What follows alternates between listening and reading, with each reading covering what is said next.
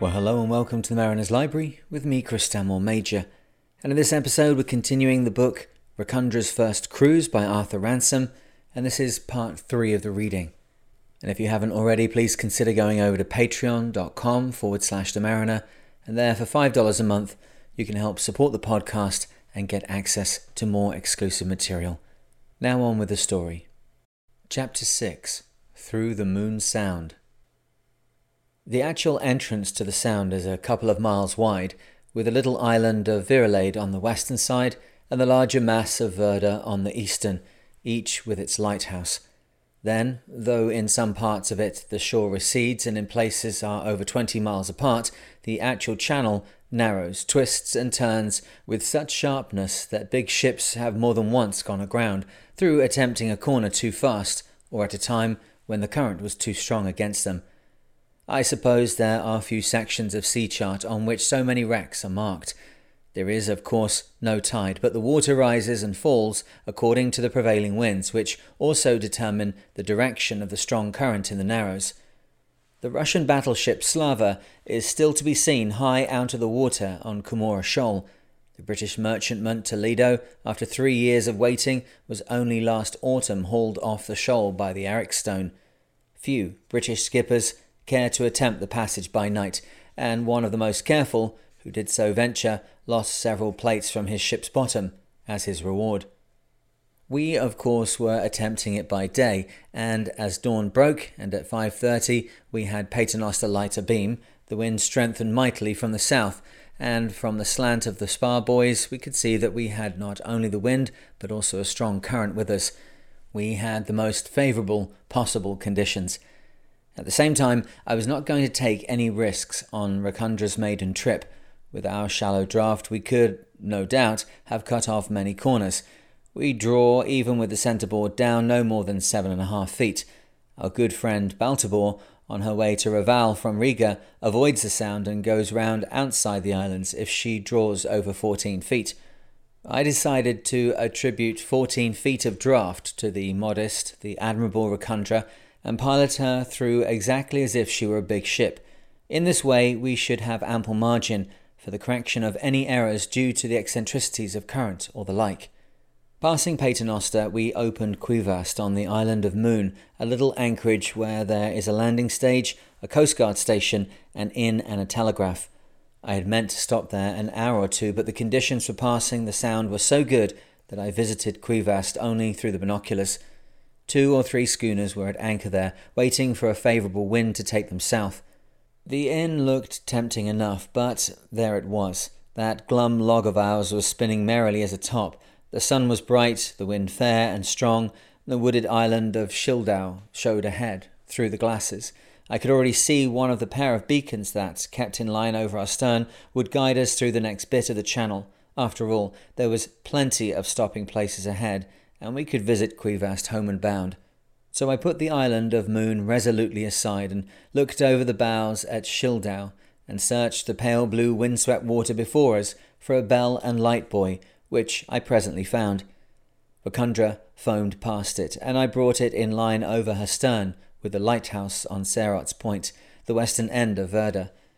The sun shone, the wind blew, and there was the second beacon on Schildau. At first hard to see, close down on the shore under a background of dark green pines. And then Schildau was abeam. Then on our quarter, and behold, that dimly discerned second beacon grew clearer, separated itself from the trees, stood out, moved slowly nearer and nearer, close to, and at last was in line with the first. Up to starboard with the helm, over with the booms, and off goes Racundra, with those 2 beacons in line over her stern, through the narrowest stretch of channel, a lane between the shoals close by the northeast corner of the island of Moon.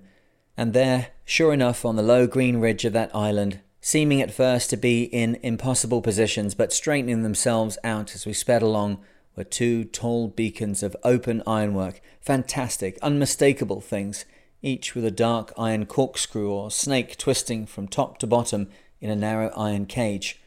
Woods, windmills, green pasture land, houses and those beacons looking like Mr. Wells's monsters from another planet striding over the earth, all changed places in a vast quadrille as Racundra hurried on her way. Suddenly the two monsters began noticeably to draw nearer to each other. They were within shouting distance of each other. They were in close converse. They were one. The corkscrew of one monster linked with the corkscrew of the other. The two cages merged into a single cage, and then, to port with the helm and sharply, and Racundra, shaking the waters from her beloved nose, was off again, almost at right angles from her former course, while the Shildau beacons slid rapidly apart, and this new pair remained in magic unity. I took a bearing of the moon beacons and compared it with the chart, and got additional confirmation of the error I had assumed from our Runo landfall. That was at 10 minutes past 8 in the morning, and the log was reading 38.4. Half an hour later, it was reading 41.6, so that even its pessimism was compelled to admit that Racundra was doing her 6 knots. We were now in apparently open water, but the chart was of a different opinion, and, mindful of our temporary 14 feet, we kept those beacons in line for 7 miles when we passed the light buoy in the middle of the sound. Away to the west was the wide, shallow inland sea between the islands of Dago and Osel. To the east we could see small scraps of islets, and knew that beyond them was the narrow bay of Matsulo, from which, more than 700 years ago, the Estonians sailed out and away to Sweden and burnt Sigtuna, the Swedish capital, and carried away its silver gates. After passing the light buoy, we held on our course for another 7 miles or so when we sighted the murderous Ericstone, a square rock sticking up alone out of the waters, a rock no bigger than a king's throne, as it is said by some to have been, a rock painted all over in red by an ingenious friend of Captain Conger, with whom, as you shall hear in another place, I spent 2 nights on the wrack of the Toledo, aground upon the shoal of which this stone is the uppermost point. Then the water had been lower, and there was a little island to be seen, and the seabirds upon it, but now there was nothing but the stone itself. Far away to the west was the coast of Dago, and with strong glasses we could see the white house and a red roof by the little harbour of Heltimar. Far away to the east, a fantastic iron beacon rose out of the sea, showing where was the narrow passage to Hapsal, between the shoals of Odroraga and Rukaraga. We meant to return that way, but we were moving too fast to have time to spare for dreaming about passages to come. And there was the Ericstone, there on the starboard bow the dark woods on the island of Worms, and there, as if floating in the sea, the handful of low buildings on the tiny island of Harry, and somewhere ahead another bellbuoy to be found and passed to make the channel along the eastern side of Harry and avoid the rocks off Worms. The sun shone. The wind blew stronger and stronger. Short, stout little waves raced us, caught us, passed foaming and gurgling under our keel, and rushed ahead of us to the open Baltic.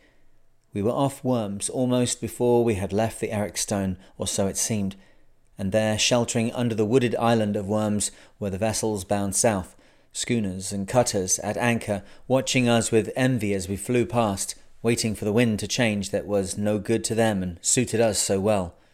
Worms, like Runo, is one of the Swedish islands belonging to Estonia. In all the harbours along the coast of this part of the Baltic, you meet stout little ships with Swedish names and the words Fran Wormso painted on their broad sterns. You can tell a ship from the Isle of Worms at first sight. You have no need to seek the painted letters. No others have the same combination of beam and lofty freeboard fore and aft.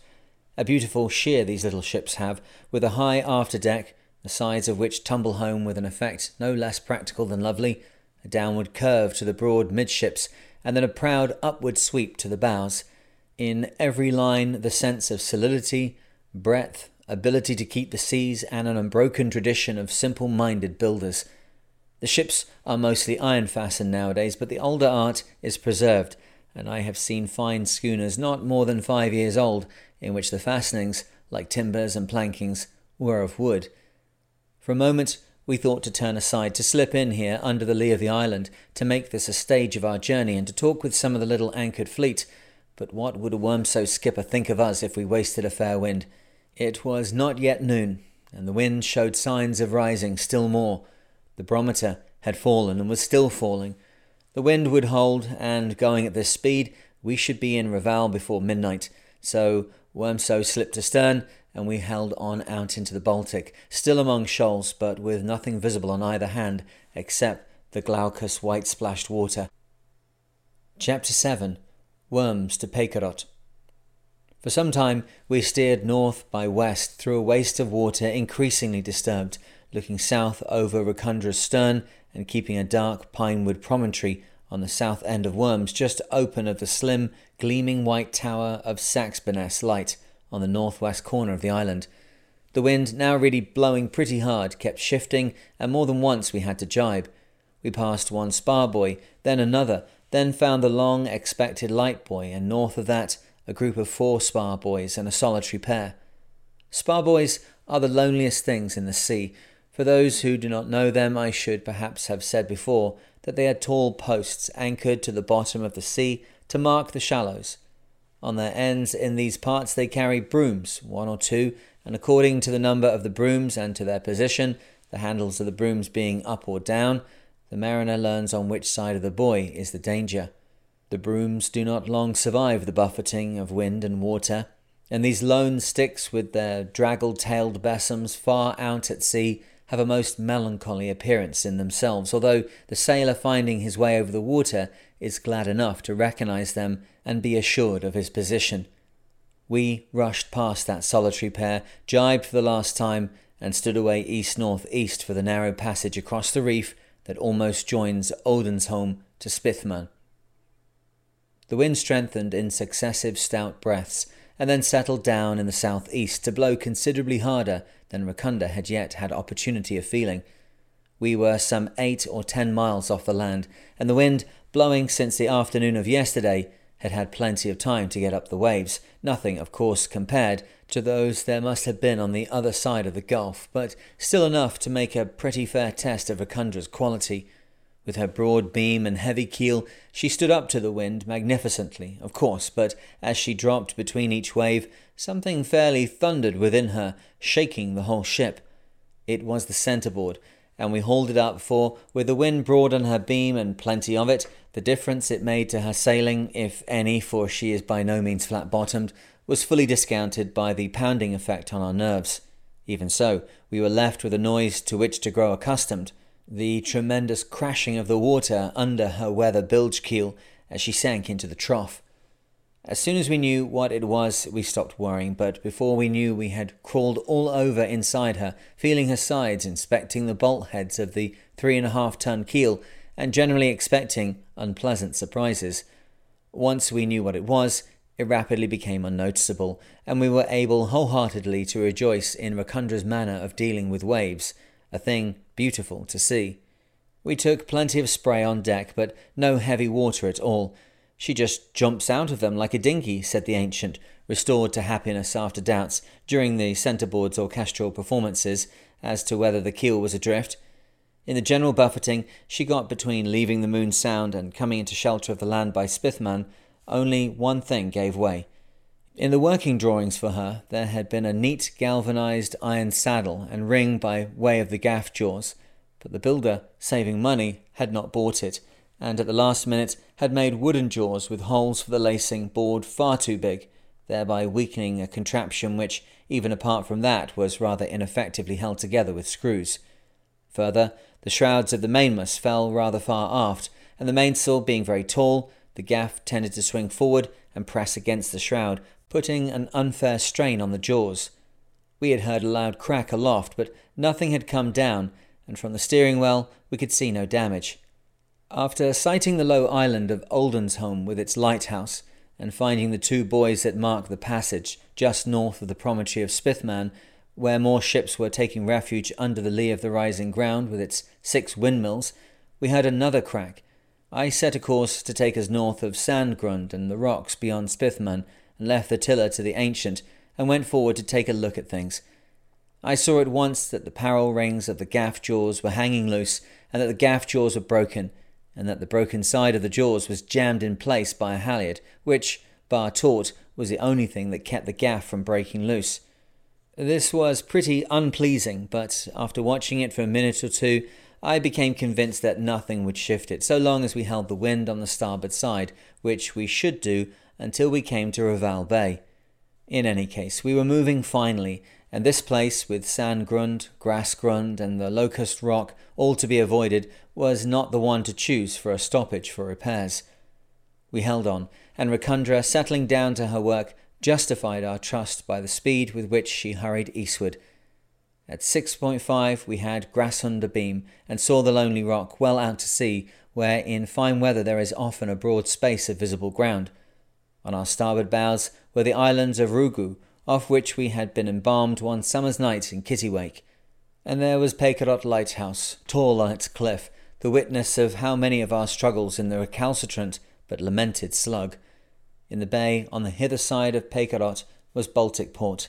We were already in familiar waters, and with the thought of Baltic Port, our pleasant anchorage of last summer, came doubts as to the wisdom of standing on for Reval in the dark through what in any other boat we should have called a storm, with so serious a piece of trouble as broken gaff jaws awaiting attention aloft. We should have to beat into Reval Bay anyhow, when the gaff jaws would infallibly come down. It would then be dark. Better beat into Rugawick to Baltic Port, here now in daylight when, if anything went wrong, we could see what we were about. So, rather nervously, we hauled in the sheets, put the helm down for a moment and stood close-hauled into Rugawick. But we were already too late.